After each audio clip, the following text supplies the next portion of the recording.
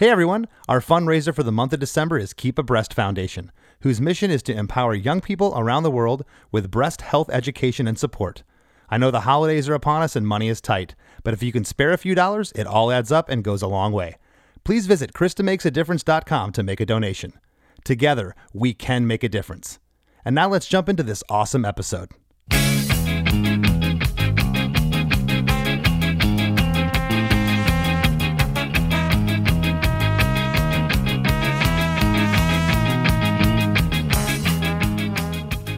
Hey everybody, Chris Fafalius here, your guest host for Chris DeMakes a podcast this week, and for a good reason.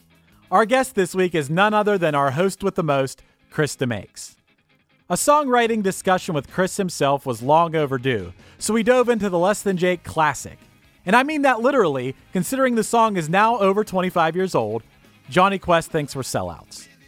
As I started my research for this episode, I asked myself one big question. What is it about this particular song that has made it stand out as a fan favorite and a staple of the Less Than Jake live set list for decades now? By the time I finished my deep dive into the song, I thought I'd figured it out, but Chris obviously had his own thoughts about that subject as well. Hosting this episode made me feel like Johnny Quest himself, which in my teenage imagination was some big ska radio DJ in Florida who didn't buy into the Less Than Jake hype. Well, to the fictional Johnny Quest, I say, skank your way on out of here, man, because in my eyes, and the eyes of countless other LTJ diehards, this song and this band are legendary. Without any further ado, this is the old dude, Christopher M. Fafalius, and you're listening to my discussion with Chris DeMakes. Hey, have you heard? Chris DeMakes a podcast. Hey, have you heard? Chris DeMakes a podcast. Hey, have you heard? Chris DeMakes a podcast. Hey, have you heard? Chris DeMakes a podcast. All right, man. To say that I'm excited about this episode would be an understatement. I get to host this episode that is about a song from such an influential album to me. For anyone who's listening, you might not know, but I am a giant Less Than Jake fan, so much so that I was on the Less Than Jake street team as a teenager when I got into Less Than Jake. So now I get to interview about this song, and I'm pretty excited about that, man. I didn't know you were on the street team. Like, you're legit. Street team, baby. I am legit, man. And I can vividly remember the first time I heard you guys, and probably somewhere in a bin up in my attic, I can find a cassette tape where I used to tape the radio, and there was a college station from a college, California University of Pennsylvania. There was a station called Power 92, and a guy had a show where he played back-to-back Less Than Jake and Suicide Machines, and it's where I heard both of your bands for the first time ever.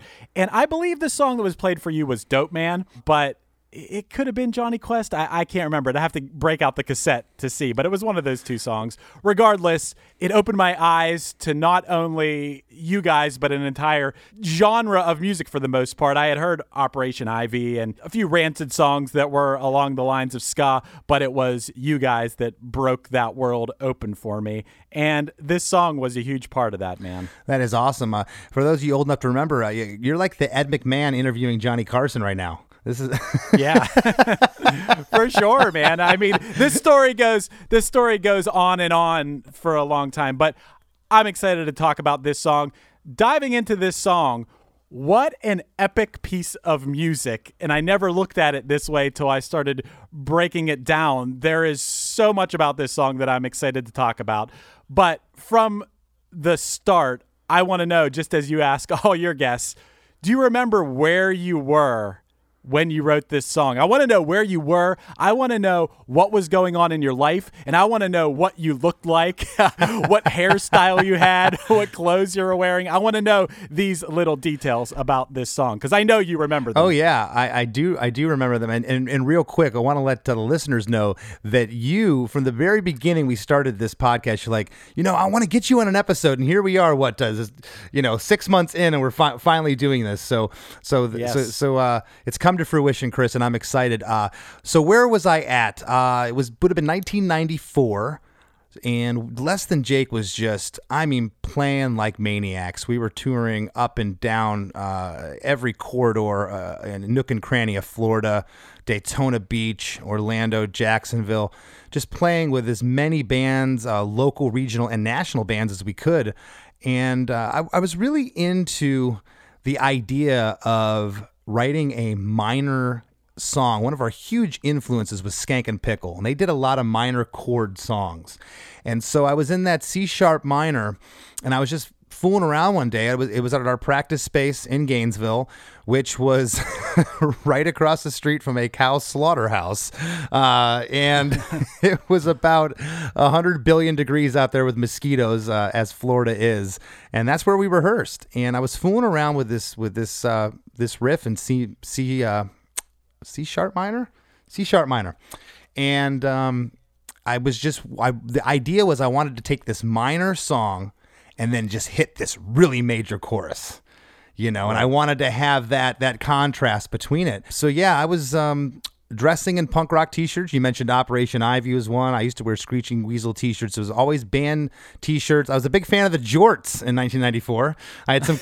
I believe it. A Florida dude. Oh man, I just know you. I know who you were at that time. Yeah, the cutoff jorts that were frayed. Oh yeah, that was my look. Chain wallet, white socks. I hadn't graduated to the black socks yet. I was wearing white socks. Wow. Probably Vans or Converse or something.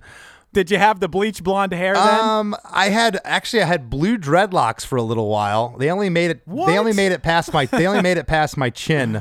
And then I shaved it off. I don't look good in long hair. But yeah, I'd bleach my hair now and again. I remember I had done it. Magenta one time, blue, different colors. So yeah, I was messing around with hairstyles. I had my eye pierced for a very short period of time in 1994. Very Mike Patton of you. Very Mike Patton. But that was a very short phase. I didn't like that. But yeah, it was 94. It was a great year. Punk was breaking out in the mainstream. Of course, Green Day and Offspring had hit that year. Rancid was right on the cusp of And Out Come the Wolves. They were blowing up, and it was just exciting. Like I said, there was tons of bands coming in and out of Florida, and we were playing all the time. And so the idea, again, it was really built off like Skankin' Pickle with that minor thing, but I wanted the minor to be contrasted with that major, and that was the idea. And the song, as a lot of great songs we talk about on the show, come together quickly. This one was definitely quick. We're going to get into the minor feel of the song and everything like that, but I want to tell you a little bit about my experience with this album in general. But when you listen to music, especially when you're young and you're listening to music, you guys, with your lyrics, you created this sort of imagery that there was, for lack of a better way to put it, there was this world of people and things where my mind created its own stories about what things were about. And when I heard this song, what the story that I know I pictured in my mind was that Johnny Quest was like this ska DJ where you're from, and he had like an influential ska radio show.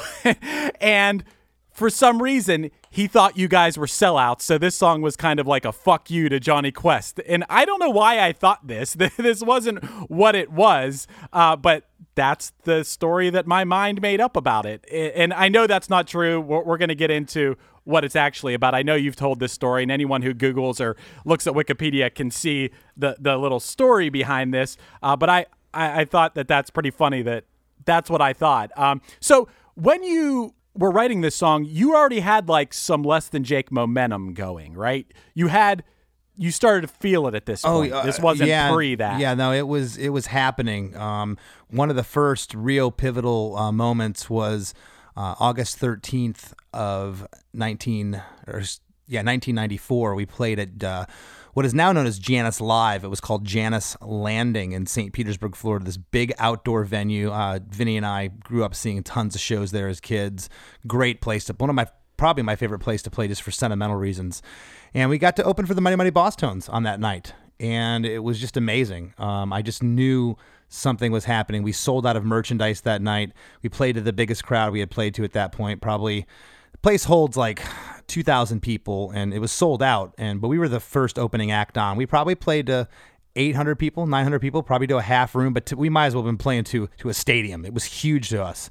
And after the show, Dickie was wearing our shirt, and I was like, to me at that point, that was when I made it. If anyone ever asked, when did you know you made it? It wasn't about money or record sales. It was about Dickie Barrett wearing my shirt. I was just over the moon. Hey, that comes full circle to the person hosting right now, because then you had Punchline open a show at Janus Landing for you guys about 10 or 11 years later on Anthem. And it's actually the first time I ever saw you guys play The Science of Selling Yourself Short was at Soundcheck at Janus Landing. So that was a pretty cool memory for me too. That's awesome. Yeah. This song was being played because you used to play songs before you'd record them. There was no Right. upload to YouTube where you could spoil it for anybody. So we were playing this song. Right. I don't know if we were playing it as early as August of '94, but I believe the song was written that fall of '94. If I were to really, really dive deep into my memory banks for that one. But the song came together really quickly, and Vinny was great at the imagery that you're talking about. The songs, when we got signed to Capitol, our A&R guy said to me, he said, "I love your lyrics because they're believable." And I didn't know what he meant at the time, and now I know what he means by that. They're relatable. They're believable. I mean, just think of the lyric. Johnny Quest thinks we're South. It's like, how is that believable? When you really start diving into it, like what you're saying, it's like you start to formulate these stories in your mind of what it could be. And your assessment of it wasn't really that far off. It was a guy that we were pretty much giving the middle finger to. My good friend Don Peden was an architecture student, and Donnie and I went to high school together. He ended up moving to Gainesville, and big fan of the band. And he was in the library on campus, or in the architecture department somewhere, and he noticed on a desk someone had scrawled in "Less Than Jake or Sellouts," and it was signed Johnny Quest. And Johnny Quest is a cartoon character. I don't know if this guy was just thought he was being funny or that was the name he went by. His punk name was Johnny Quest. But when Donnie told me this, when Don said, I saw this, it was just so funny to Vinny and I, because we knew at that point that for someone to call us sellouts, this is before any rumblings of Capitol, that meant we were doing something good. We were selling out every venue in Gainesville. Things were at a fever pitch for us. And that meant that we were getting noticed on a level that was outside of our 10 friends showing up to see us play. You guys were getting noticed on a level that people were scrawling messages about you into desks. Yeah. So I'd say that's pretty good. Okay, well, let's get into this first. This song first appeared on Pezcore in 1995. Correct. Right? Correct.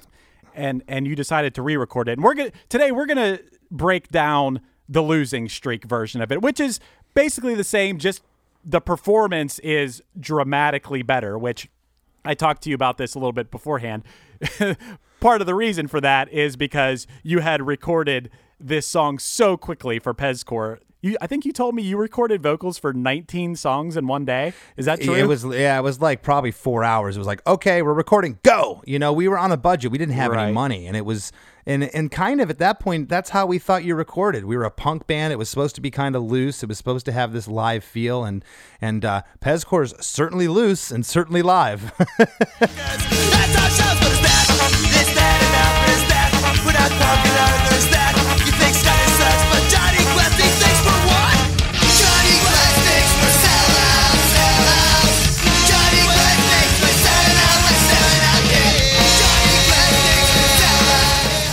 But by the time you got around to the Losing Streak version of it, the lineup was basically you, Roger, Vinny, and then Buddy. Correct. And this was pre-JR. This was Darren. Darren was on the sax, and Jessica played the alto sax. So we were a 6-piece by the time we recorded Losing Streak.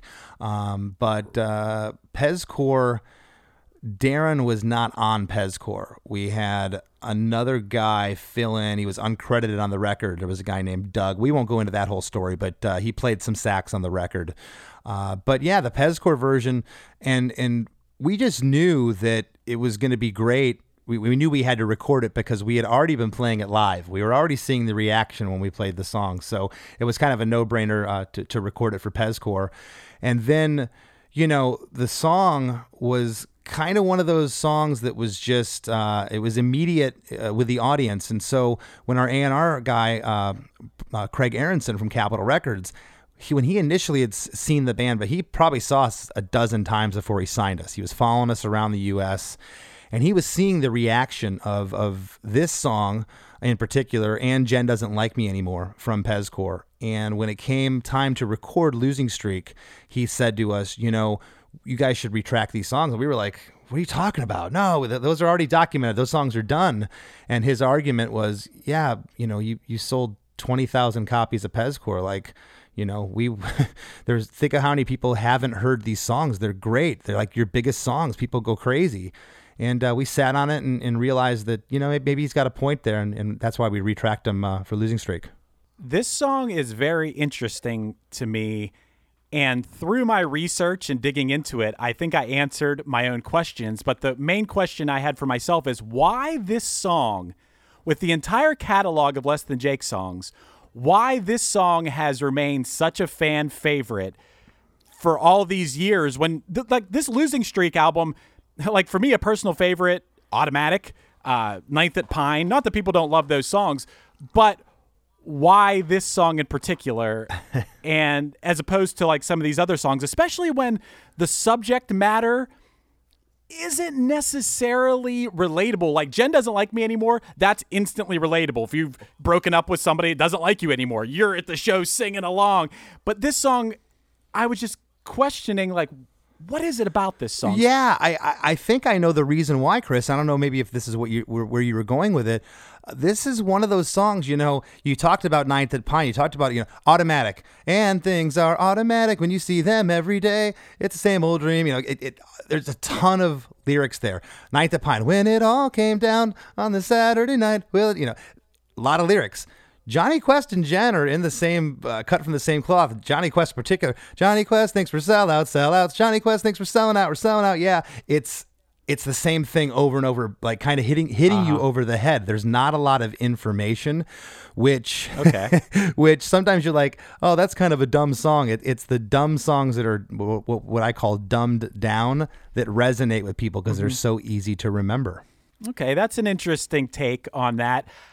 As we go through this, I'm going to put my take out there because I think mine's a little different. Mine's a little deeper than yours. I think you're not giving the song, I feel like I'm giving the song more credit than you are from a lyrical and musical perspective, whereas you're saying, yeah, it's repetitive, and there's merit to that as well. By the time the second chorus hits, the first time you hear this song, you can sing along. So there is merit to that, but I think I have some deeper reasons why. Anyway, let's get into the song itself a little bit. First of all, the first 22 seconds of this song, which is a little bit quicker than the Pezcore. The tempo did increase a little bit from Pezcore to Losing Streak, which is interesting because I asked you before, was this played to a click and was there a beat map to this? Because there is an increase in tempo as the intro goes on, and that builds the intensity and gets you more and more psyched up as it goes. But you told me no, you didn't play to a click on this. No, there was no click on Losing Streak anywhere. Mm-mm. So was the increase in tempo intentional? Did you guys go into it saying, let's play this a little bit faster? It just happened that way? It was intentionally how we played it at that moment. Okay.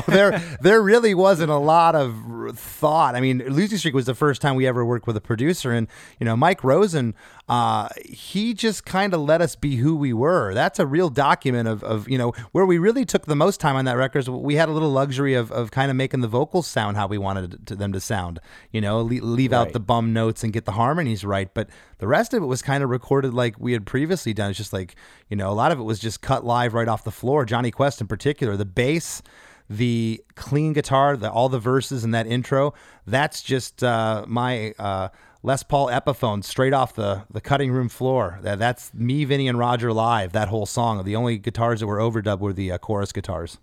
It's impressive that was recorded that way. And to your point, the vocals from Pezcore to Losing Streak, the difference is so dramatic. You guys, whether it was that you had more time or you just grew as singers that much in that year or year and a half or whatever it was, is not just noticeable. It's mind-blowing, the difference. And I know that you have said before that you feel like you really became a singer on Hello Rockview. Well, you can see just listen to these 3 albums, you could see the progression like in real time from the albums. But I think by the time you hit Losing Streak, your vocals sound great, man. Thanks. It's punk rock, but it's also like, I mean, they're dead on. Yeah, I remember when we made Losing Streak, and a friend of mine had played it for his girlfriend, and she looked over at me. We were at a party or something, and it was the song "Never Going Back to New Jersey," and it was the first time that a girl looked over me and she says, "I really love your voice." And I was like, Nice. Okay. And I don't know if it was so much my voice. I think is what you're talking about. You know, it may have been a little bit my voice, but it was the delivery, and the vocals sounded good. They were aggressive, but they were in tune for the most part and in time for the most part. And we hadn't been that prior. And she had heard our previous stuff prior to that. And this was the first time that I was paid that compliment. You know, it's wild. And I don't know if other people listen to music this way or not, but when Losing Streak came out, that's still like maybe a year before I started playing music. Maybe at that point I'd fiddled around with my friends a little bit, but I didn't listen to music the way I listen to it now. And the music was just this one big thing that was coming at me, and I wasn't picking apart the pieces of it. It was just like how the entire arrangement made me feel. And I honestly, for how different you and Roger's voices are and how you have that back and forth, I didn't even pick up on the fact that it was 2 different singers. And that sounds ridiculous now,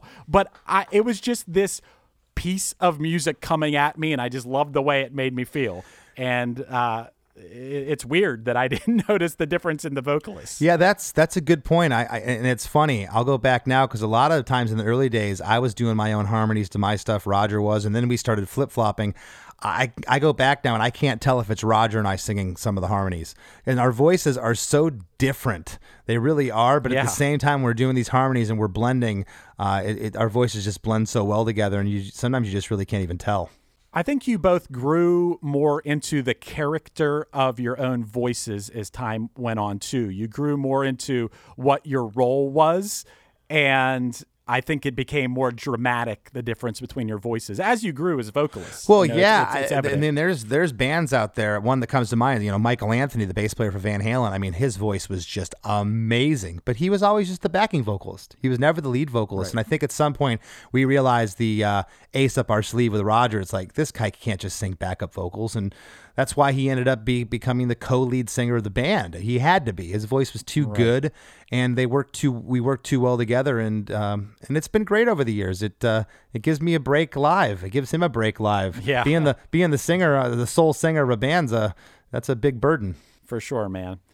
So back to this intro, the first 22 seconds of the song, and I'm going to quote something that I've heard you say to several bands and about songs on this podcast, is it has a very haunting feel. You know, it's that minor key, and it also has, more than any other Less Than Jake song that I can think of, it has an old school ska feel, like something along the lines of like Madness or The Specials or something like that. Whereas I can't even think of any other Less Than Jake song. There's songs that have like reggae influence, and of course you have tons of upstrokes and they're always real fast, but more than anything, this has that classic, if you want to call it, second wave ska feel to it. That was directly influenced by that, you know, again, Skank and Pickle, Fishbone, Madness.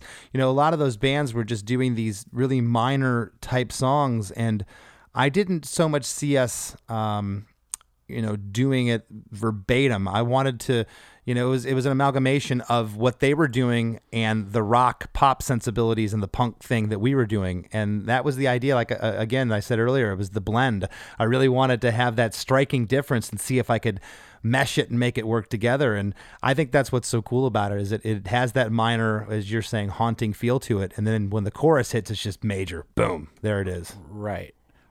And so even talking about something hitting, and I've seen this with my own eyes, whether it was at a fan at a show or whether it was when I was touring with you and watching from the side of the stage, is so you have this beginning, and you have, for anyone who's listening, I assume most people are familiar with the ska genre of music, but you have this type of dancing that's called skanking. And at the beginning of this song, people can do a traditional type of skank to this, or a traditional dance to this part, but it increasingly, the tempo picks up. Well, slightly, it's increasing, and you see people getting more and more excited until you hit that 22-second mark when you have the bump, ba-dum, bump, ba-dum, bump, bump, bump. Well, actually, before that, we got to talk about how it cuts out to just your guitar, where then you could tell the people in the crowd are just like, oh shit, here we go. I'm going to skank so hard when this kicks in.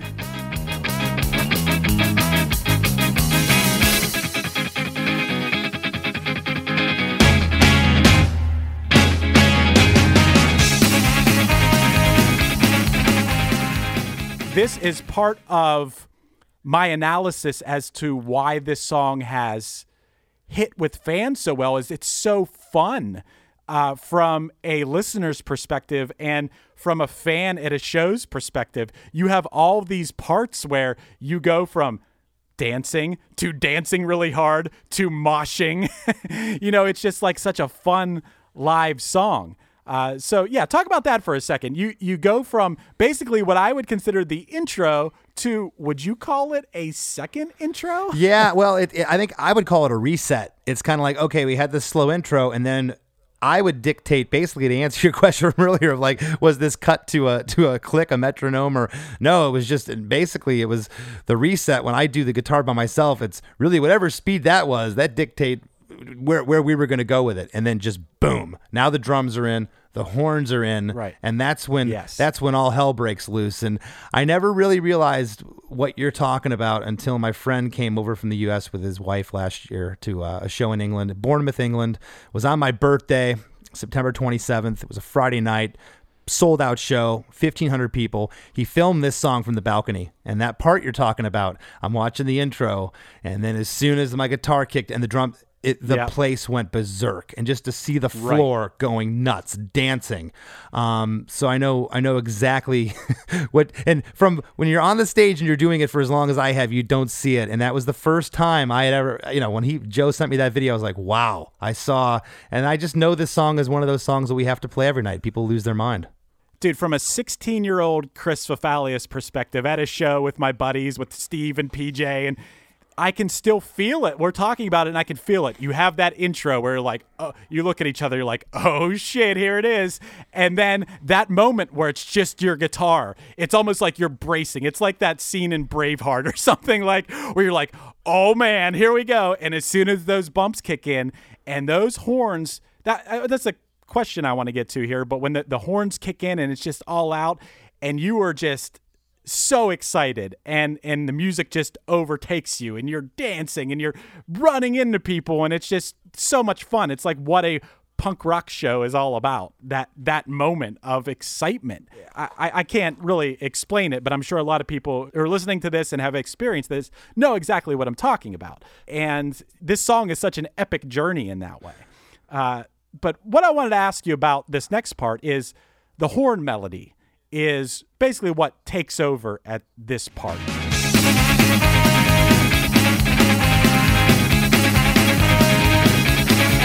Was that written as a horn melody, or was that originally a guitar melody? Yeah, that was something that Buddy came up with. He comes up with a lot of the parts, and that was just something that he played. And we never really questioned too many things in the early days. We didn't get into producing our own parts till really after Hello Rockview, when we learned what a producer does, and not so much a producer, what an arranger does, and is that the right note there? Could it be this note?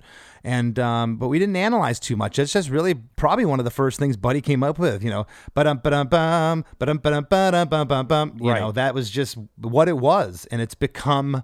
I can't imagine it being anything else. It's just it's perfect for what it is, and that intro into that part goes straight into the verse, and now it's the same thing, but now the vocals come in, and that's what keeps it cool, because it doesn't change. It's still just driving. Right. And I want to give a shout out to Buddy right now and all the horn players out there for being songwriters in their way with their instrument. How they speak to everyone is through their instrument, and maybe don't get credit as songwriters in the normal way you're picturing as a writing lyrics and writing guitar melodies and stuff, but without that horn part, without that trombone, without the sax parts in this song, it's not the same song. It's so important. Oh yeah. There's definitely there's songs of Less Than Jake that can't be played without horns, and there's other ones where the horns are kind of the secondary part and feature of the song. But this one, Gainesville Rock City, there's a number of them that you can't play them without horns. It doesn't work. The horns aren't just horn parts. We've always said that they're two other voices. Yes. In our band, we do counter melodies and play off the lead vocal and play off what the guitar's doing. So they really add intricacies to the songs that wouldn't be there without horns. We don't have another guitar player to play guitar licks. We're a 3-piece punk band with a horn section. Yeah. It's funny to think about that. You guys are a 3-piece, just like Green Day or Blink or Sublime or a 3-piece when it comes down to the normal instruments that you would have in a punk rock band. But I never think of you guys that way because you shouldn't think of you guys that way. You are a 5-piece band, but it's wild how big and full your band sounds when it comes down to like the standard rock instruments. You're a 3-piece, so like it's very cool and interesting. Yeah, I think there's a simplicity to it too. We know that the music has to be driving and it has to have a certain beat, because there isn't a lot of instrumentation going on past the three of us until you add the horns and then you get into the vocals. So it becomes a lot. It's not just your traditional 3-piece. Right. So anyway, we get into the first verse here, which, like you said, it's continuing the same chord progression. The horns cut out for this half of a verse, and the lyrics start, "Well, I really don't know if it matters at all so." And I have to talk about this real quick. It wasn't until yesterday when I was researching the song for 25 years now, I thought the lyric was, "If it matters in our soul." And I don't know. And I've sung that at your shows for... I'm going to sing that the next time we play it. 25 years because it just made sense to me. But that's not what it is. It's "if it matters at all so." But we try to keep the prices low for our records and our shows. And lyrically, right off the bat, I think this is one of the things about this song that makes it so timeless and such a fan favorite for so long. Whereas you're saying it's just, it's repetitive, it's easy to sing along to. I think that this concept here in your song is so cool and people latch onto that. And like, that is so cool when you see so many bands and artists that it just seems like everything's so expensive and, I got to spend $100 to go to a show. The fact that you're declaring in this song that you want to keep the prices low for your records and your shows, I think people relate to that punk rock ethos. Well, yeah, and that's basically what we were saying. We were just saying that we're the same as you. We're just on stage playing it. The next night we're going to be in the crowd with you at the Green Day show. We're going to be in the crowd with you at the Screeching Weasel show, the No Effect show, whatever. Right. Whoever's rolling through town. We're fans of music, and we want to keep. And at the time, we were doing $5-6 shows. Our T-shirts were $5 back then. We were screening our own T-shirts out of our apartment. We were dubbing our own cassette tapes and selling them at our shows. It was the complete do-it-yourself logic behind the whole thing. And that's what we were striving for, and that's what we were writing about. And the fact that this guy scrawled in a desk and called us sellouts because we were getting some attention, it's like, yeah, well, we're selling out the 200 seat punk club in town, but we're still selling our T-shirts for $5. Yeah, I love that. That's that's cool. That's very. I know. My friend PJ likes to quote that Metallica quote. I don't know what it's even from, but where he goes, "Are we sellouts? Yeah, we're sellouts. Sell out every show we play," or something along those lines. Every stadium across the world we sell out. Yeah, which is it's pretty funny. So then we get into the second half. Now, this is interesting. Would you consider this next part the second half of the verse, or do you consider this a pre-chorus happening now? The horns come back in and we get into the melody slightly changes. What do you consider this here? I've always considered the whole thing a verse, right. No pre-chorus. Yeah, right up to the Johnny Quest, he thinks we're what? And then we're in the chorus. Right. So I consider that one verse, but it's funny. I've never thought of it. And a lot of guests on this show have always said, I never thought of it that way. And until you just mentioned it, now you got my brain spinning. It could be argued this is the second half of the verse. Sure. I would lean towards second half of the verse and that there is no pre-chorus, but I do also think that this the melody changes, and it could be argued this is the pre-chorus. Let's roll with it. Okay, It's a pre-chorus. Pre-chorus is the horns come back in, and then the lyrics are, but is that enough, or is that we're not punk enough, or is it that you think ska just sucks? Johnny Quest, he thinks we're what? Okay, back to my point of why people would latch onto this song so much. You straight up make reference to the fact that you're a ska band right here. And that is very interesting because it could be argued that you're a punk rock band with horns, with ska elements or whatever, but you're straight up embracing ska here. You're third wave ska, and you're embracing that. You're not saying like, nah, man, we're not ska. You're accepting that. And I think that could be something. I think of myself as a teenager who loved your band and then from there got into ska so much. The fact that you're owning it. We're owning it, but it's also kind of a play on words and kind of, as the British would say, we're taking the piss out of it in the sense that, a lot of people at the time were like, they're too ska, or they're too punk. The people, like a lot of the rude boys and the ska people in town, they didn't like us. They wanted to hear more traditional ska. So the lyric is, right. is that we're not punk enough? Is that, or do you think ska just sucks? You're more of a punker, or you're more of a ska guy. So we were kind of given a nod to both camps, and it kind of let the listener decide who we were. Are we a ska band with punk influences, or are we a punk band with ska influences? You decide. And it is wild how, Chris, I know you know this, and probably a lot of the listeners know, but around this time, you were hard-pressed to find a punk rock band that didn't at least have a ska song on their album. I'm talking NoFX, Millencolin, just Offspring. Yeah, everybody was part of it in some way. It was so popular, and it was that for me, and I think maybe you're the same way from conversations we've had.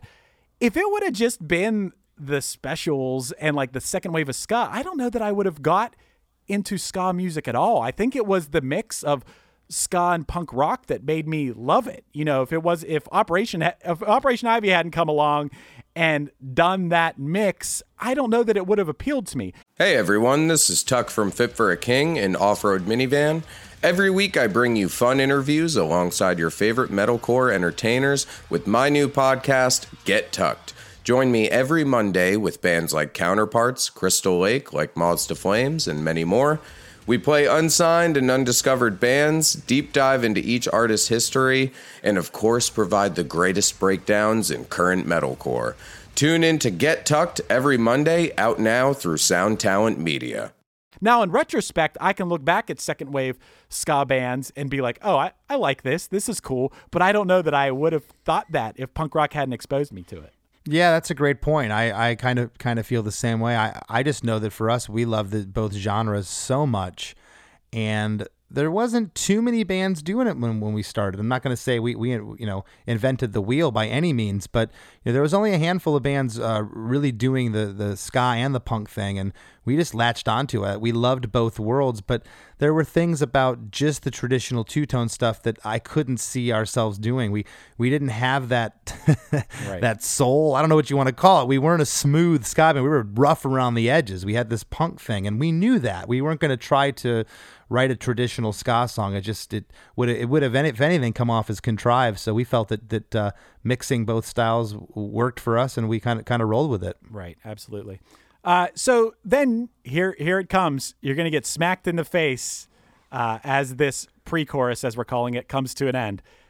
The chorus, it is major, and it's that moment where the teenage me can see it going from very fast, sweaty people dancing to an all-out mosh pit.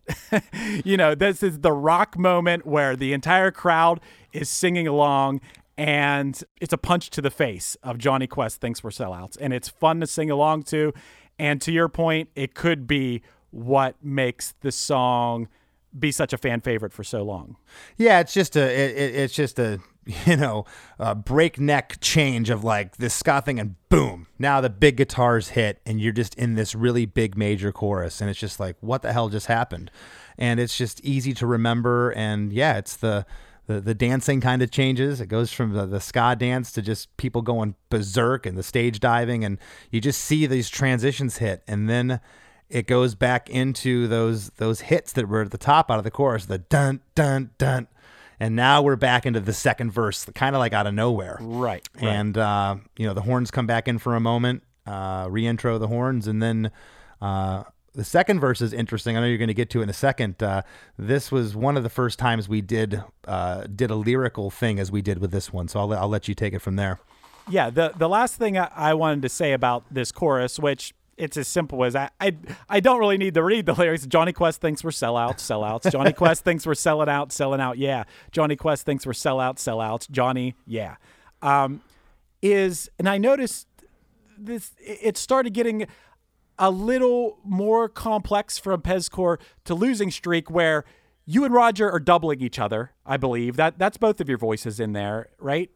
Yes, yeah, and I kind of trail off and yes. Do like a holdout note, and then Roger sings over me. Right, yeah, that's what I was getting at, is that starts to be the beginnings of playing around with vocal melodies between you guys a little bit more and not so much. And I know that every punk band that sticks with it goes through this transition. I know my own band went through it, where you start to learn more about harmonies and how to play off each other's vocals and not just sing everything in unison all the time.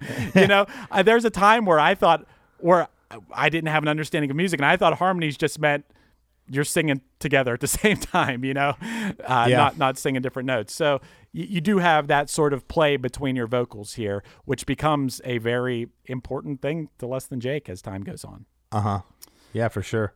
But as you say, we come out of this chorus with the bump, bun, umps, and we're back to a re-intro, as you would often call it, correct? Yeah, it's a re-intro. It's the same horn part that's off the top of the song, and it pretty much goes straight into the second verse as it did to the first verse. Right, and when I hear this part, I once again, it pops into my mind these memories of, like, there's a sweaty dude in a suit, and then there's a sweaty girl in a tank top and pink hair dancing over here, and I see these people, I smell these people when I hear this part, and it's just fun, but we're back to that minor feel again. It's a breakneck from major back to this minor part, and then it's a the way I would put it, a little bit louder and a little bit worse. Same second verse, same as the first type thing here, where it's I really don't know. Until the second half, which was what I was talking about a moment ago, and I'll let you read them off. Yeah, so it's well, I really don't know if it matters at all, but we try to keep the prices low for our records and our shows, so we're reiterating that point. But then when we get to what we have decided is the pre-chorus, the lyrics change to, does it matter that you see our shirts besides going to school and going to work, or that you think that ska just sucks? Johnny Quest, he thinks we're what? So we have a change here. Well, and actually that wasn't see our shirts, it's screen our shirts. Oh. We were screening. Yeah, we were screening our own shirts at that time. So and I could see why that lyric people would think it's C, or it's written on the internet as C, because who talks about screening shirts? That was something we talked about. That was kind of like an inside thing with us. So yeah, we were actually, when I say screen shirts, we would take a blank shirt and we would actually burn. Jessica worked on campus at UF, our old sax player, and she would take a screen and actually burn a design into a porous screen that you would then put over a t-shirt and pour ink onto the screen, and you'd have this squeegee looking thing that you would roll over. So we were screening our own shirt. So that's what that lyric references. Damn, I didn't know any of the lyrics. I've been singing the wrong lyrics forever to this song. But that changing that one word makes the line so much cooler. Yeah. Yeah. Well, yeah, because you understand now, instead of see, it's So, screen our shirts. Besides going to work and going to school, or going to school and going to work, because we were going to UF, we were still university students, and I was delivering pizzas. Roger was working at a bong shop. Right. So we had jobs, we had school. So it was just talking about our lives there, basically. Yeah. And that part, that pre-chorus, the change there, because a lot of our early lyrics were, it was just the first verse was the same as the second verse. Right. And it was just, we were young, and we just it didn't matter, screw it, whatever. And I remember on this song saying, we got to change it up here. It's got to be a little more information here. I really pushed for this part to change because I felt that just repeating it wasn't enough because the chorus is so simplistic. We had to have a little more information. Right. And that was actually my next question to you was the repetition of the first and second, was that a product of being young songwriters, or was that intentional, knowing that familiarity is a strength in a song? Like, I didn't know. I kind of leaned towards assuming it was just young songwriting. Young, lazy, and a little drunk. Like I said, we'd go out to the warehouse, and depending what part of the night this was, that part was crafted. Right. We might have been on our sixth beer by then, but right. But yeah, I definitely remember that part of saying we need a little more lyrical content here. Right. So then we get into the second chorus. Once again, smacks you in the face, and to this point that we're talking about just now, it's a pretty much carbon copy of the first chorus, unless there's something I'm missing. No, it's same thing. Right. And which we both know that can be a strength. You want people to be able to sing along. Changing things about it makes that more difficult for the average listener. So if I were to write this or re-record this today or reimagine this song, I wouldn't change that at all. I think that perfectly suits the song there. Right. But now I'm excited because now we get to talk about the bridge. And back to what I was talking about a little earlier about listening to this before I really had a grasp on musical concepts and listen to songs and listen to individual parts in songs. Back when I could still listen to a song and just experience it as a single sound for what it is, this bridge is wild. This bridge makes you feel like you're floating on a cloud. And just as you've talked a lot on this podcast about, it is an amazing departure from the song. It takes you to a whole new world.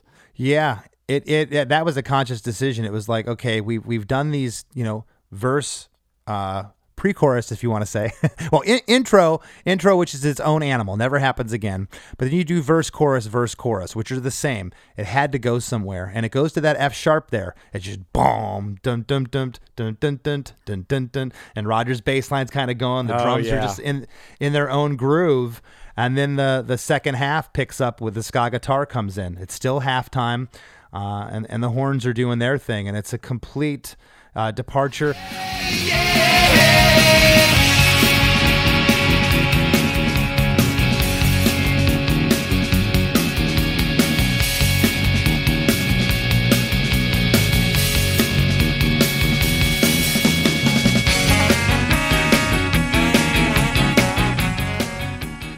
There was never any talk of doing any lyrics here. Right. It was always just a musical interlude as a bridge. There was never talk of, hey, maybe we should have some more content here, which I think maybe, again, we didn't do that because there was enough. There was enough because we did get some more content in that pre-chorus number 2. It's pretty mind-blowing, man, that you guys, in one aspect, were still very green songwriters, but then on the other hand, you could write a part like this. You could write a bridge like this, which is so advanced. To me, so advanced.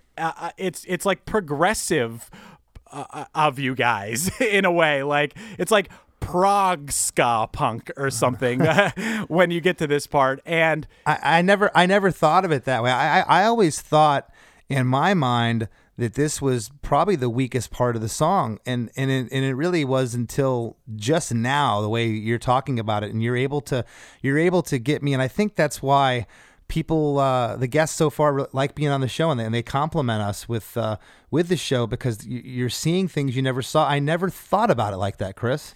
I mean that, and for the listeners, you and I didn't have this canned. We're just talking off the cuff, off the cuff right now. I did some research, but yeah, I mean, but I appreciate that compliment. I never thought of this as like a progressive or thought out part. This was just kind of like we had to go somewhere, and that's where we went. Would you write this part now? I don't know that you would write this, but I think you would overthink it too much. I think we would. There'd be lyrics there. The horn part would have to be different. The production would be different, and there is something to be said about those. I've talked about this before. Those primitive instincts when you're a young songwriter, and there's something about that people latch onto. And you can try as hard as you can to go back, but I can never be 19 years old again. Right. I can never go back to 1994 in my brain. It's impossible because you have too many life experiences since then. But there's a beauty of those natural guttural instincts that you had that you just I don't think we would write it the same today. Yeah, if you're working with your average producer, I don't mean average, but I mean most producers would say like, no, we're not going to have the bass shine at this part for 4 times through, or the bass just jams out. But like, I absolutely love Roger's bass work in this part. It is insane. I'm not going to sit here and I could easily spend an hour praising the bass lines of Roger Lima. He is definitely a giant influence on me as a bassist. And I often talk about this, how lucky I was to, at that time of being influenced by the music I was listening to, I could have 5-10 years earlier be influenced by punk rock bassists just playing the root notes, and that's all the more that I would have been fine with that as a bassist. But instead, I was listening to you guys and, several other, Matt Freeman from Rancid and people like that I wanted to learn these parts that these guys were playing that instantaneously made me a better bassist because of it. So I have to thank them for that. And for parts like this where Roger's bass line in this part just shines. It's oh yeah, well I'll give him some praise too. Rogers is Brazilian, so his family's from Brazil, and Roger grew up multicultural. He grew up speaking Portuguese. He speaks English. Obviously, he was born in the United States, but he grew up listening to traditional Brazilian music. It's what he was raised on, along with rock and roll and everything else that he grew up with. If we would have just found some, we had a bass player before Roger, but if we would have had, some American-born dude from Tampa, it wouldn't have. He has a different feel. Right. He has a different feel to his, and he comes from a different place, and that's why those bass lines stick out so much. It's the feel, it's the placement, it's the note choices that he plays, and this was one of the first times I do remember of. And I do remember this was this bridge part was, wow, this is different. I never thought of it as like the way you're painting it, which is very cool. But the bass part definitely drove this part. Oh, absolutely. And there's a moment, and I love moments in songs, something that you can't even really put into words. But there's a moment at 1:45 of this song. And Chris, I don't know if you know it or if it was intentionally done, but there's a moment of feedback. And I don't know if it's reversed feedback, but do you know what I'm talking about? There's a little bit of feedback.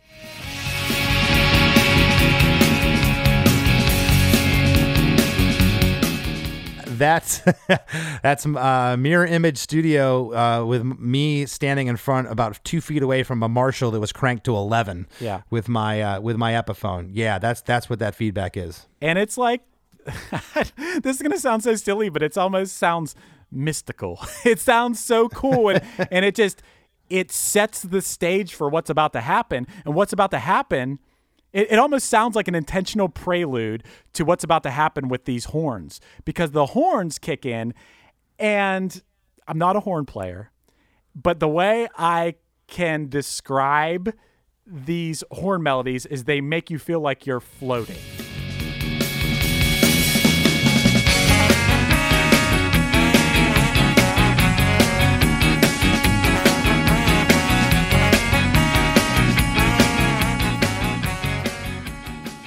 I feel like I'm floating on a cloud during this part, and it's that departure. And I know we're going to get back to it rocking again really soon, but for that moment, you breathe out and you breathe in, and those horns almost shouldn't work there, but they work so well because it's such a perfect setup. It's like this, like you said, you're floating. It's almost like a dreamy da da da da da. Yeah, da da da da da. Yeah, it's just this kind of, you're just kind of paddling in the boat, and then of course at the end of it, and then the drum roll comes in, and then you're in that major chorus again. Yeah. And that's why those horn on its own as a horn part and that as a part, it's okay, but in context of this song, it's awesome.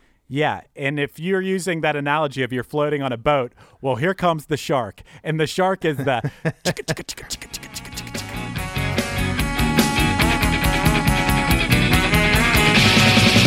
Johnny Quest thinks we're sellouts.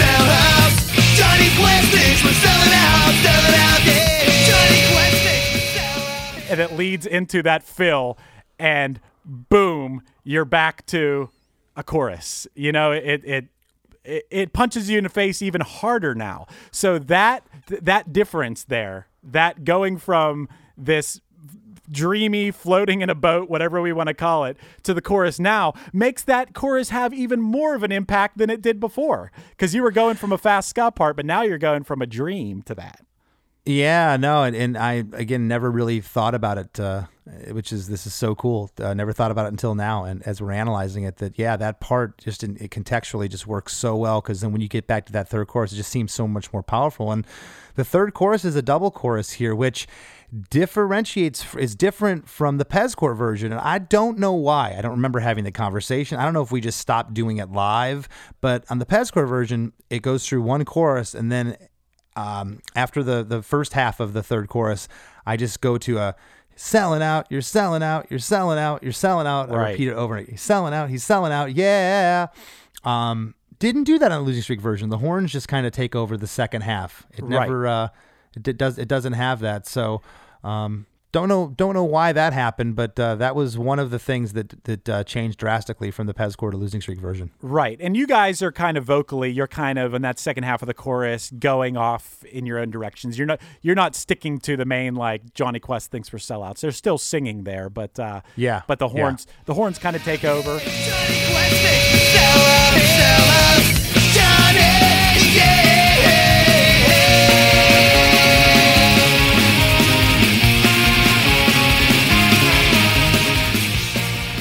And then we're going to the second outro, I guess you would call it, because this is already. Oh well, no, this is kind of still the second half of the double chorus that we're talking about. So yeah, this is the outro when you have the bump, ba-dum, bump, ba-dum, dun, dun, bump, ba-dum. But now here's the difference between Pezcore and Losing Streak.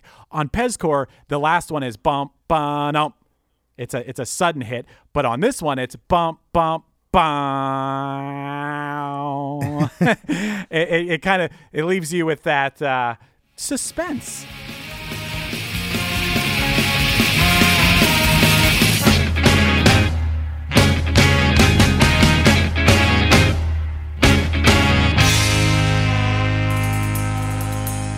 It's suspense. You know? Yeah, and again, that's something else that I don't know why we chose to do that particular way. Not sure how that came about, but that's what it ended up being. And again, I think it was, we ended kind of on that minory, that C sharp, dun, dun, dun, and it goes up to the A flat. It ends on A flat, the song. So the song is kind of all over the place where the parts all land, but in the grand scheme of it all, it makes sense. I'm trying to look. I'm going to see if you know the answer to it. I'm about to go on to Google here and see. But so you have that sort of suspense. Do you remember what the next song on Losing Streak is? I'm trying to remember like what it leads into. Yeah, it's Crazy Glue. Okay. So yeah. So maybe that's why you did that at the end as a sort of lead-in. Or did you even know the track listing when you were recording it? Well, yeah, I always put the tracks together. So it went, I think it was Crazy Glue, right? It has to be Crazy Glue because Crazy Glue starts on C. It goes C to C sharp to A flat. And Johnny Quest ended in A flat. So yeah, that's why. Yep, Crazy Glue. You're right. Yeah, that's why. I always looked at keys. Oh, this song, Johnny ends in A, even though Crazy Glue starts in C, moves to C sharp real quick, and then goes to A flat. Right. So yeah, I mean, Losing Streak's a 16-track album, and to quote you, that's nothing to sneeze at when it comes to number of songs on the album. So, punk bands were doing that. I think Out Come the Wolves had like 22 songs on it. Bands were just putting a ton of songs, and at the same time, Losing Streak was only 35 minutes long. The songs were like 2 minutes and 11 seconds, 2 minutes. I think the longest song on the record was like 2:40, which was Automatic, maybe. Right. It definitely ran you over, and it was it was definitely a time where I was listening to an entire album. No doubt, I listened to that album from front to back hundreds of times, at that time. I wouldn't be surprised if I listened front to back 1,000 times. It just worked perfectly. It worked perfectly as a full listen. You weren't necessarily picking out tracks. Like, I don't know, Ninth at Pine for some reason was always a track. Something about that song, maybe I listened to that one a little more than the others, but yeah, it's definitely a front to back album. It's I'm proud of it. I'm proud of the legacy. I'm proud that people love it.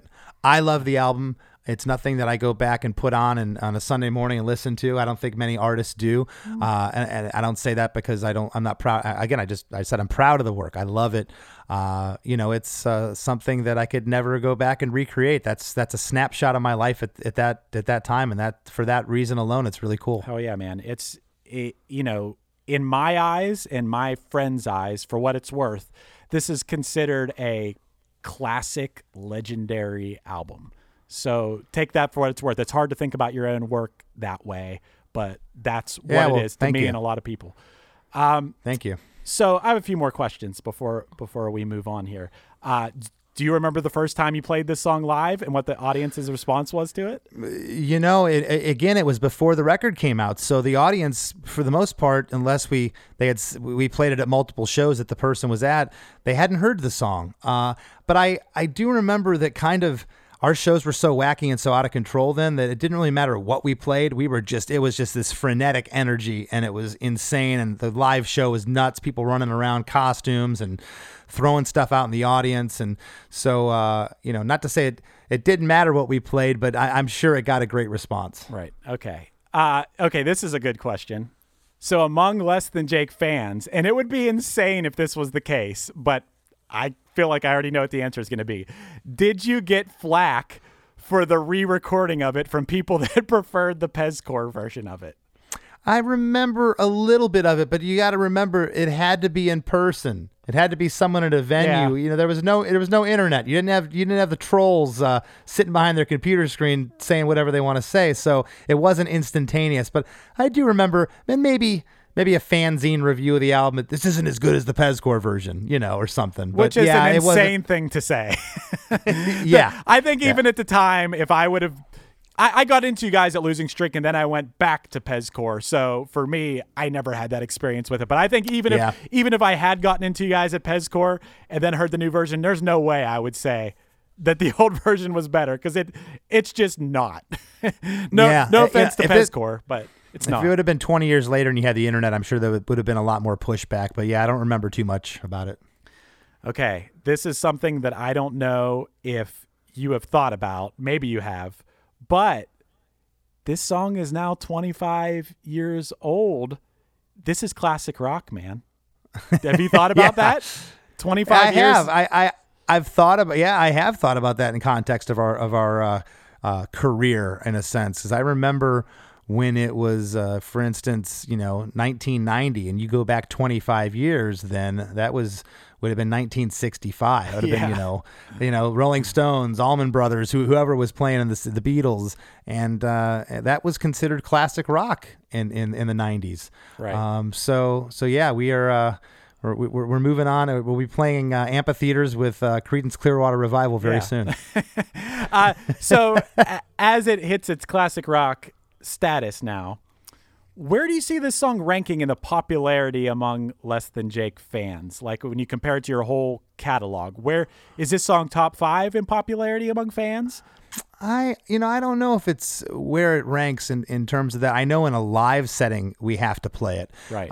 There's been tours where I'm like, can we just not play Johnny Quest this tour? Not for the reason we don't like it. It's just we played it at every show for 30 years. And we have a lot of other songs that we want to, give some airtime to, so to speak. But Johnny Quest is just has to be played. We don't play it, we hear about it, especially with the internet now. You didn't play Johnny Quest. I drove 3 hours from Cincinnati. How dare you? Right. You bastards. It's like you didn't give people their money's worth if you didn't play. Yeah. It's like I always give the analogy. You go see the Eagles and they don't play Hotel California. You're pissed. Right.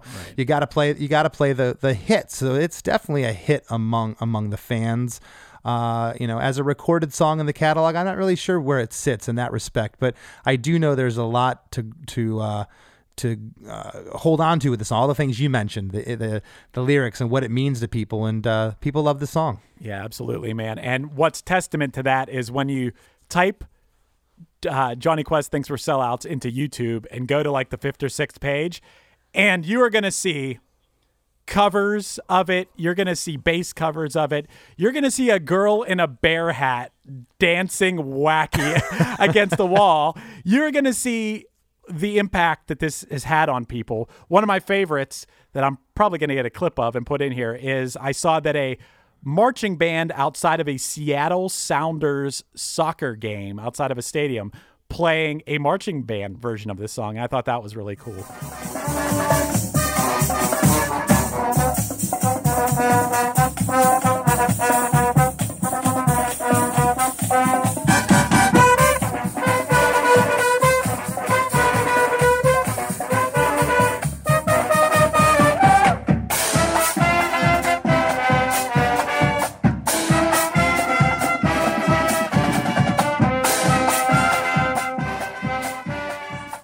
Yeah, a fan sent that some years ago to us, and I couldn't believe it. That's the ultimate in praise and the ultimate compliment. That was so cool. Yeah, that's like 25 people all learning. They played the whole thing, man. You know, they played the bridge and everything. You know, it was really cool. So, yeah, man, I just got to say this.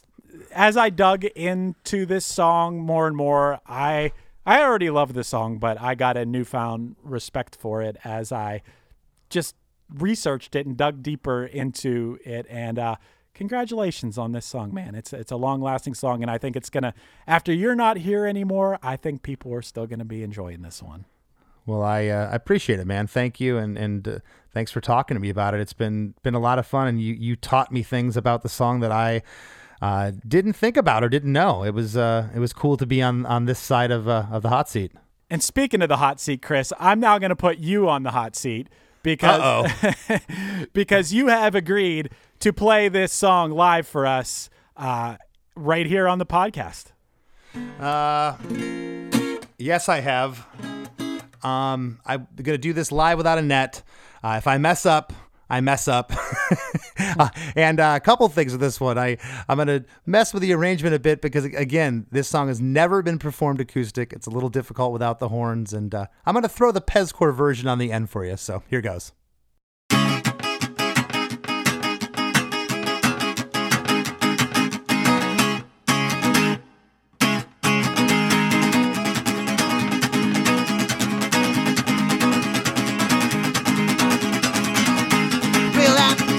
Don't know if it matters, and also, but we try to get the prices low of our records. And our show is that, it's that enough, or it's that we're not punk enough, or it's that you think Scott sucks. Johnny Quest, he thinks we're what?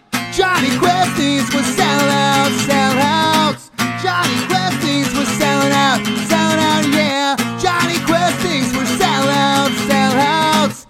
Johnny, yeah.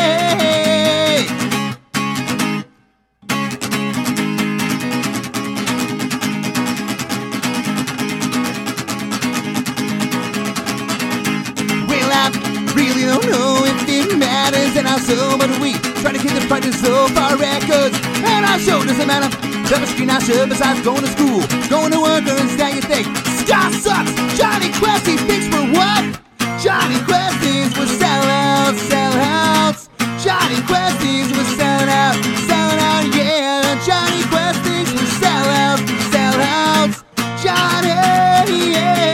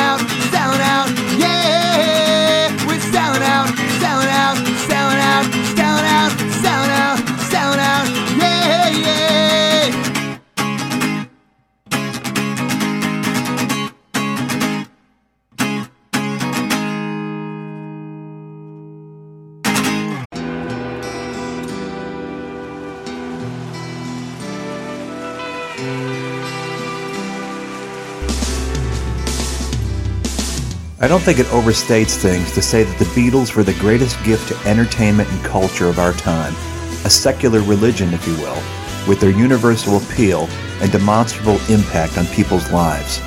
I'm Robert Rodriguez, host of Something About the Beatles. With every episode, I speak with historians, musicians, artists, and Beatle witnesses, all in the service of fresh insights into the most joyous cultural entity the world has ever known. I hope you'll join me and listen to Something About the Beatles, now on Evergreen and wherever you get your podcasts.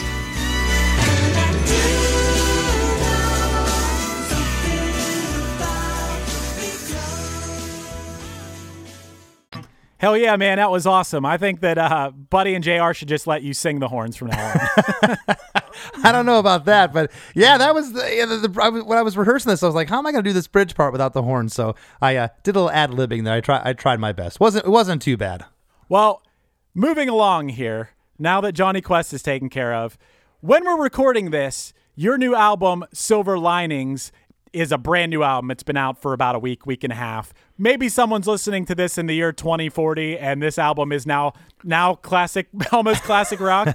But when we're recording this, it's a new album. So real quickly, I wanted to talk about a few of the songs off of Silver Linings. And the first one I want to talk about is a song called Keep On Chasing. And before we get into it, I'm just going to play this song on here so people can take a listen to it.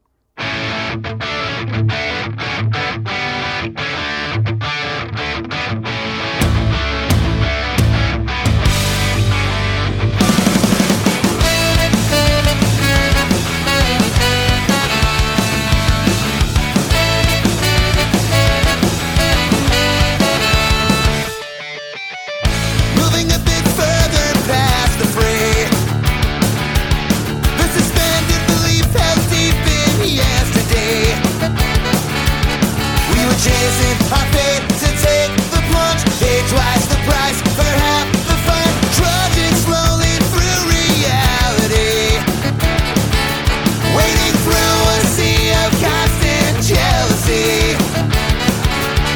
We were chasing our fate to take the plunge, pay twice the price for half the fun. The ship has sailed, the song's been sung, always on the run and I keep on chasing. Love is like a drug and it keeps me waiting. I don't wanna go, but I think I have to now.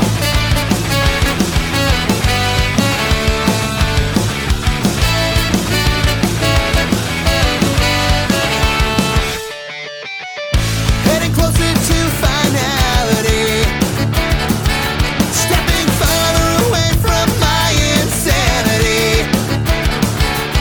We were chasing our fate to take the plunge. The ship has sailed, the song's been sung, always on the run and I keep on chasing. Love is like a drug and it keeps me waiting. I don't wanna go, but I think I have to now. Love is like a drug and it keeps me waiting, always on the run and I keep on chasing. I don't wanna go, but I think I have to now. I think I have to now. Extinguish all the flames. It's getting hotter than hell, but it's still cold in here. Yeah, maybe it's the subtlety, passive aggressive casualty. It's hard to find the path when it dead ends. Keep marching on.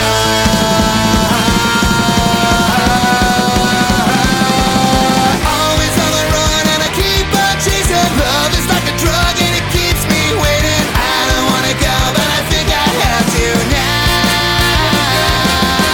Love is like a drug and it keeps me waiting. Always on the run, every moment's fading. I don't wanna go, but I think I have to now. Always on the run, I keep on chasing.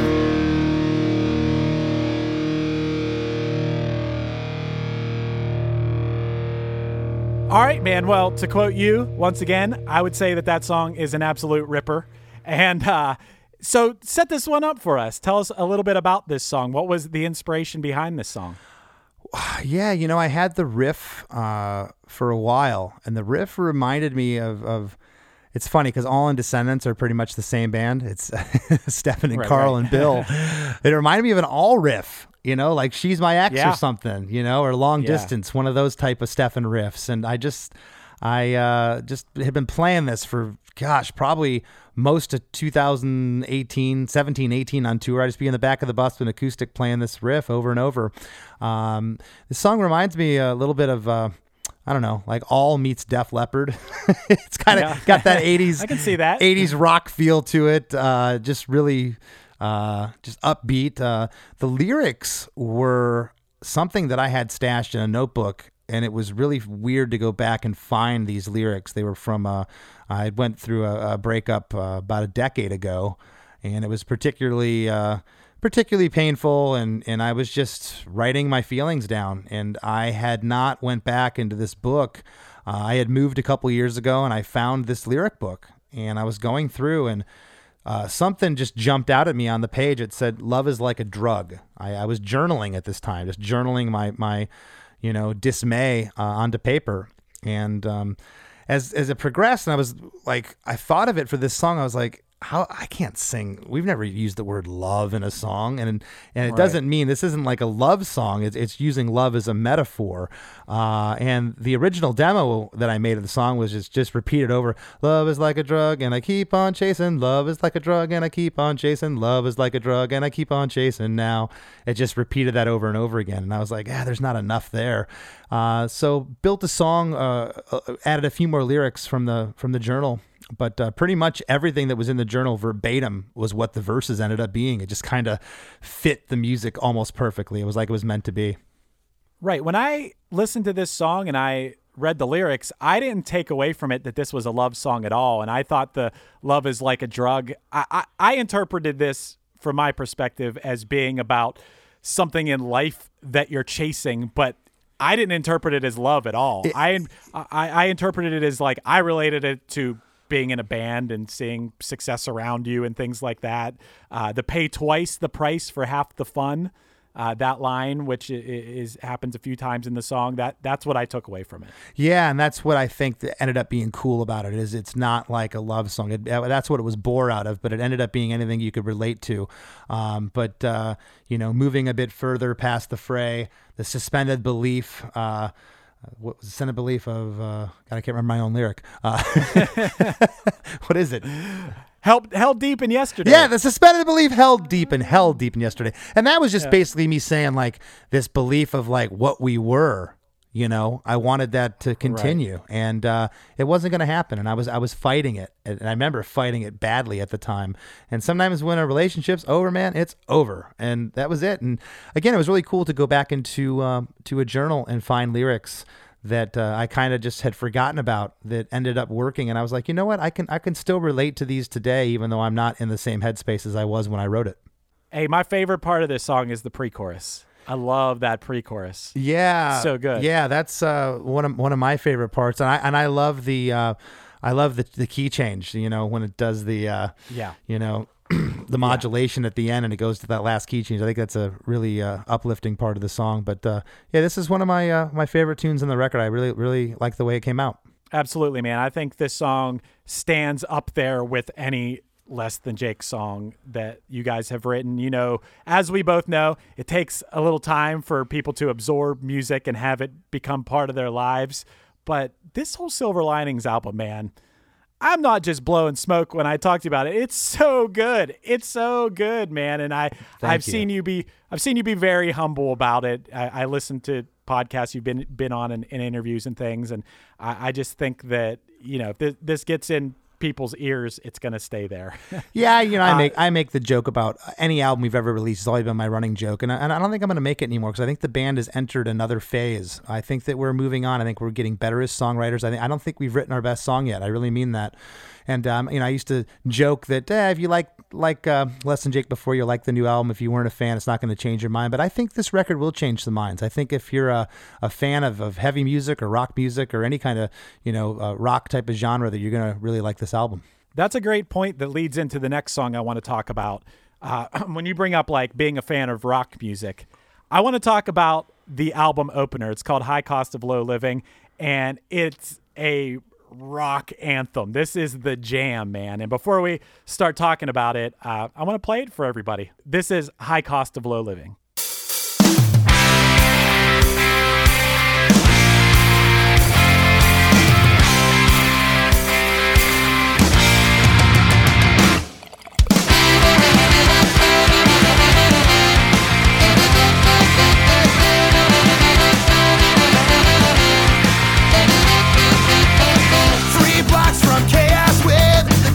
By my side, got the devil on my shoulder, yeah, I'm going out tonight.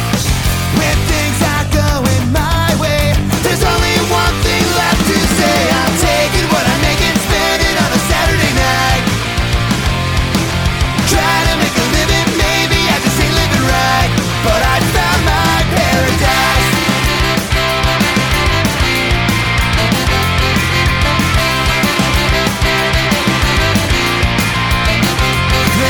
Young, the Palomino is getting all my pay. I want this night to last forever. I can't face another day. When things aren't going my way, there's only one thing left to say. I'm taking what I make and spend it on a Saturday night. Trying to make a living, maybe I just ain't living right, but I found my paradise. Taking what I make and spend it on a Saturday night. It'll be alright, I'm trying to make a living, maybe I just ain't living right, but I found my paradise.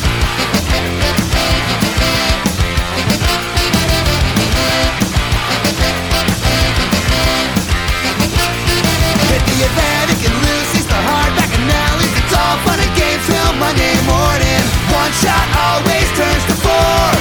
One thing I know for sure, I'm gonna hit the top before I hit the bottom. Taking what I make and spend it on a Saturday night. Try to make a living, maybe I just ain't living right.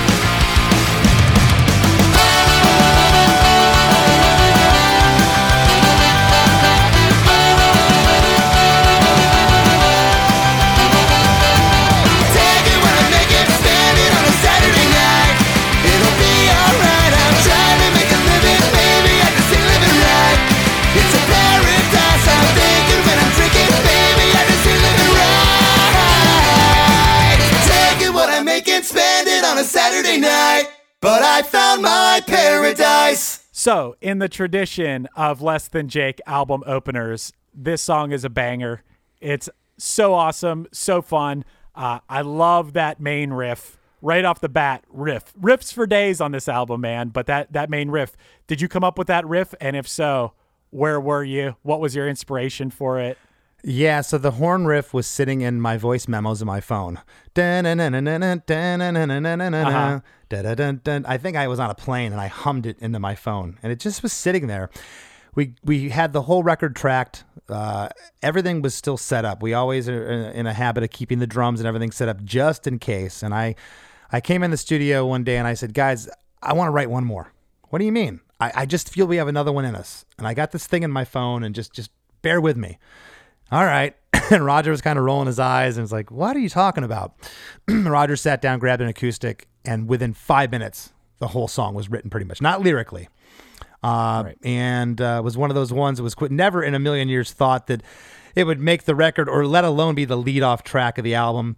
Right. Later that night, the five of us sat down and round table, had a discussion of lyrics. We knew we wanted to make it something fun, nothing really serious, but there is a serious undertone to it. It's about working your ass off all week. And this is so indicative of a place like Gainesville. We've seen it over and over, where your friends, they just work their fingers to the bone, and then you see them Friday, Saturday night pissing their whole paycheck away. And it's all fun and games till Monday morning. I mentioned that in the lyrics. And Monday morning comes, you go, oh, God, I can't pay the electric bill. What the hell did I do? And you go back to work and work your ass off all week just to piss it away at the bar the next Friday. So That's what the lyrics about. It's the high cost of low living. Yeah, and I can absolutely see this song being a song that quickly connects to people, not one that takes years. I think people can listen to this song one time and connect to it and want to hear it live. Oh, I think this is a lead-off song that we play live. We open up a show with it. It's such a great just party right off the top. I love something we've never done is the horns take the key change at the end. It's not a vocal thing. There's some holdout straight vocal notes, but it's the horns that take the key change. And then at the end, the very end is an homage to both Van Halen and David Lee Roth. There's a song called Feel Your Love Tonight that ends a cappella, and David Lee Roth has a song called Just Like Paradise, which is funny because the lyric paradise is in this in High Cost of Low Living, but both of those songs end with an a cappella ending, and it was kind of a tip of the hat to the old rock and roll of something like Van Halen. So it's a really fun, just I would describe it as a party anthem. It's a fun song. Right. Speaking of it being a party anthem, is that a bong rip at the beginning of the song? What is that? It certainly is. Nice. Yes. Yeah. That was taken by our roadie Jimmy. He took that while we were in the studio. So nice. And lyrically, you mention a bunch of places: the Palomino, the Atlantic, Lucy's, the Hardback, Nellie's. Are these all Gainesville places? They are. Nellie's, rest in peace. Nellie's was a Gainesville institution that shut down this year. They shuttered their doors. They are no more. But all the rest of the venues, the Hardback is where we cut our teeth. That was one of the first places we ever played in Gainesville. It was a punk rock club. And Lucy's is a downtown establishment. The Watering Hole, and the Palomino is a pool hall. So yeah, those are all places that we have frequented numerous times over the years, and that's where you'll see people spending their hard-earned paychecks at. Yeah, I was gonna say maybe not so much these days, but were you this guy in High Cost of Low Living? I feel like you were at some part. Maybe when you were living in Ybor City or something. It's very easy to. You especially after a couple beers, you're like, I'm rich. I got $30 in my wallet. Yeah, you're rich for the next 20 minutes, and then Monday morning you wake up and go, oh, yeah, for sure, man. So this is a great one, and there's one more song I want to talk about on Silver Linings, and it's very appropriate to talk about this one, considering the podcast that we are talking about on right now, because episode 4 of the podcast, anyone who hasn't heard it, you should go back and listen to it. We had Bill Stevenson on as the guest, and that I've had several people tell me that was the best episode of a podcast that they've ever heard. It was heavy, it was emotional, but you come out of it. I'm a huge Bill fan, huge Descendants fan, huge All fan, and I came out of that episode being a bigger Bill Stevenson fan than I've ever been. And you guys have a song on the new album. It's called Bill, and it is blatantly about the man himself, Bill Stevenson. So before we talk about this one, I want to play this song as well. This is Less Than Jake, Bill. Bill?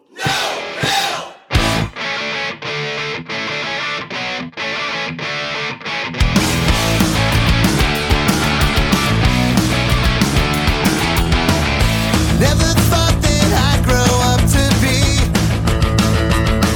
this punker kid with no identity, playing songs that no one knows at ill-attended shows, wondering what the hell this life is for. I go for all but still want more. You blazed a trail where there was none, and I descended on my path in life, my destiny. You paved the way for so many. Why wait to honor someone when they're gone? The time is now, I'll show you how. Raise a glass to Bill and sing along.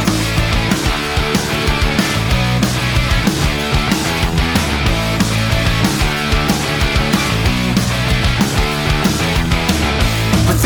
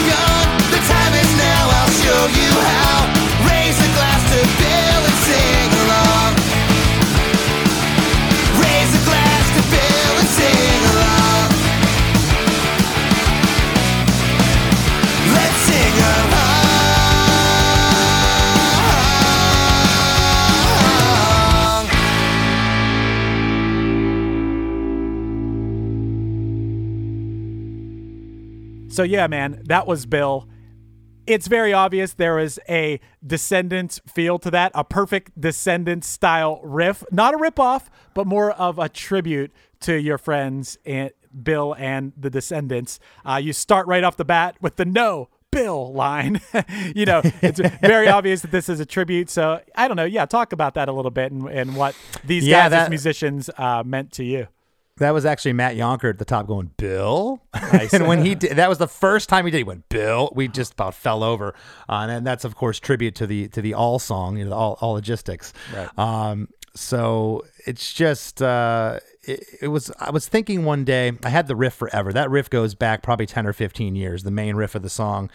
And as much as Keep On Chasing was more of an homage to All, this riff definitely has more of a Descendants feel, as you mentioned a second ago. And the song, I just was in the studio and I was thinking of what can this song be about? And, we tend to write songs about our heroes after they pass away, when they're gone. We do tributes on TV. We do, charitable causes in their memory, all this other stuff. And I wanted to write a song and tell someone what they mean to us while they're here, while they're still living. And Bill's done so much, not just for Less Than Jake. The guy has done so much for punk rock. I mean, he was touring in the late 70s, early 80s, when nobody was doing this. It was dangerous to be in a punk band. The police didn't get it. The parents didn't get it. Blue hair and a nose ring. Like you were an outcast of society, and they truly paved the way. I talk about it in the lyrics about how they paved the way for bands like us. I said, never thought that I'd grow up to be this punker kid with no identity, playing songs that no one knows at ill-attended shows. Wondering what the hell this life is for. I go for all. So there's an all reference in there, but still want more, Right. And the next line was, "You blazed a trail where there was none, and I descended on," a reference to Descendants, the word descended on my faith in life, my destiny. You paved the way for so many, and it's just, again, it was a song that I wanted to write in homage and honor of someone that's still around. And it was funny when we did the episode with Bill, I so bad wanted to talk to him about it, but it just wasn't, that wasn't what we were there to talk about. But I haven't talked about him with the song yet. So right. You guys have always had a knack for writing awesome songs about specific people too. Whether it's fun or it's heartfelt, I feel like they're always a little bit of both. But, whether it's Cheese or Mark Cruz or whoever, you guys have always had a knack for that. And there's a real charm to that. Well, and that was the other reason, Chris. We hadn't done a song about somebody in a long time. And that conversation was had. I was like, we used to have a song about, Cheese, even Johnny Quest, Mark Cruz, Jay Frenzel. There was all these people, Jen. There were these people, Doug Hastings, Mike Sinkovich. The list goes on. You have your own canon. You have your own mythology around Less Than Jake, and bringing Bill into the fold of that is really cool too. Yeah, and just on the surface, if you're not a fan of or don't know who all our Descendants are, you might not get it. It might be like, Bill, is that about someone's dad, or what is that about? And that's cool too, because I always enjoyed lyrics that I didn't know what they meant, and it was intriguing, kind of like Johnny Quest meant what it meant to you. I always took away things from lyrics that meant to me, and you learn later that was complete opposite of what the song was intended. Right. And I want to talk about Descendants and All just for a moment, because I think there are parallels between them and Less Than Jake. And the main parallel I would take away is that Descendants, as far as I'm concerned, were the forefathers of what we consider pop punk, that so many bands came after, but so many bands that came after and took what the Descendants did always wrote from the perspective of being a kid. And there's nothing wrong with that when you're a kid and listening to it, but then when you go back and listen to it as an adult, it doesn't hold up. But Descendants, you can hear them grow in their music from album to album, and I always felt like, they would be considered a sort of pop rock, pop punk style of band. But when you listen to songs like Silence or Long Distance by All or I Won't Let Me by Descendants, it's an adult writing these songs. They're singing about things that adults go through, that a 30, a 40, a 50-year-old person might go through, and it remains relevant to you throughout your life. And I feel like Less Than Jake, in the same way, has managed to do that. I can listen to a Less Than Jake song from Hello Rockview and still relate to it, that I listened to when I was 17, but now I can still relate to. So yeah, that's cool. Well, and you got to remember too, the All In Descendants are not just a big influence on us because we were fans before we ever met them, but they're such an influence because of all the touring we did. We toured for 2 months on the Everything Sucks tour with Descendants, a dream come true. Got to see them play every night. And then straight from that, they went into the next All album, and we toured on the Mass Nerder record for All. We did probably 3 or 4 separate tours. So we spent a lot of time with those guys and seeing them. We learned so much from them. We learned how to be a better band and try to be tighter as a band, because those guys are just a machine. And I can't stress the importance of what that band has meant and what they've done for Less Than Jake. Right. And I know I've said this a million times, but I can echo that same sentiment right back to you, because your band has been that for my band. You've always been dudes that we looked up to. You showed us how to do a live show. Like, goddamn, like you guys always put that at the forefront. Never backed off on that. Only gotten better as time has gone on. And it's not just my band that you've been that way for. If you listen back to this podcast, you'll hear a lot of guests who just have nothing but respect for you guys, and you've paved the way in a lot of ways, from your albums to your live show to as people. So that's all I'm going to say about that, man. I'm not here to ring your bell the whole time, but it's true for sure. That's really, really nice. I appreciate it. And again, man, this has been a lot of fun. I'm really, really happy that I got to learn things about a song I wrote 26 years ago, 26 years ago, and got to talk a little bit about the new record, which is out now, Silver Linings. Super stoked. I'm glad we got to play a couple tracks from that, and I'd like to leave listeners with one more if we could, Chris. Yeah, man. I want to talk about the song Blast from the Past. This is a solo song. This is not a Less Than Jake song. This is a Chris DeMakes song. You recently released a book called Blast from the Past, which is a look back, a photographic journey through your many touring years in Less Than Jake. It's a great book. I had the pleasure of being part of the editing process of it with you, and it was a lot of fun. And I got to, experience a lot of memories that I wasn't necessarily there for, but I felt like I was when we were going back on these. We'd have a little asides where you'd go further into the story with me, even further than you went in the book. And I thought that was really cool. But as a accompanying piece to this, you wrote a song called Blast from the Past. So we're going to leave people with it today, but if you want to say a few words about it before we go. Yeah, just briefly, just thanks to everyone for listening. We appreciate each and every one of you out there. And the song Blast from the Past is going to eventually be my solo record of the same name. So it's kind of like a book campaign that we want to do for the next year and a half. So every couple months, a couple more songs are going to come out. And this was the first single from the book and the album. This is Blast from the Past.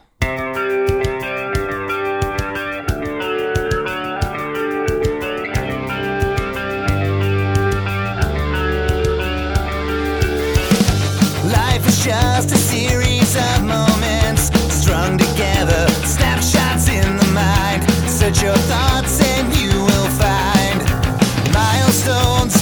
They only mean as much as the people that you share them with. Looking back on all the gifts you gave me, my best friends, my brothers. Take me back to Gainesville, back where it all started. All these escapades would have never been the same with a different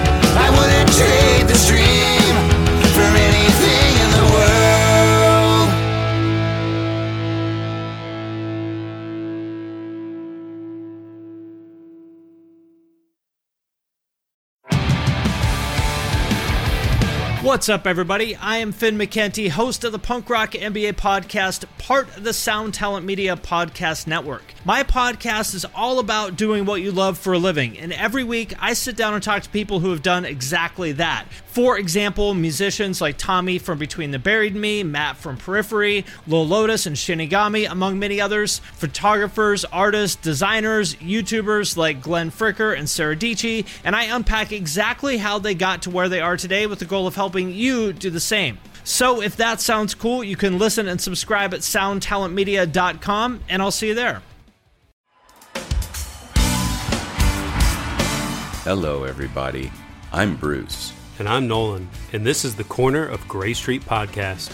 As longtime Dave Matthews Band fans, we set out to create a podcast to dive deep into the past, present, and future of DMB. Not only do we recap and review shows within an ongoing tour, but we revisit past shows from throughout the band's history, conduct interviews with a wide variety of guests with ties to DMB, and create unique and exclusive content like our Concerts on the Corner series. Whether you're a fan of the band or just a fan of great music, we think you'll find something you'll enjoy. We can't wait to see you on the Corner of Gray Street.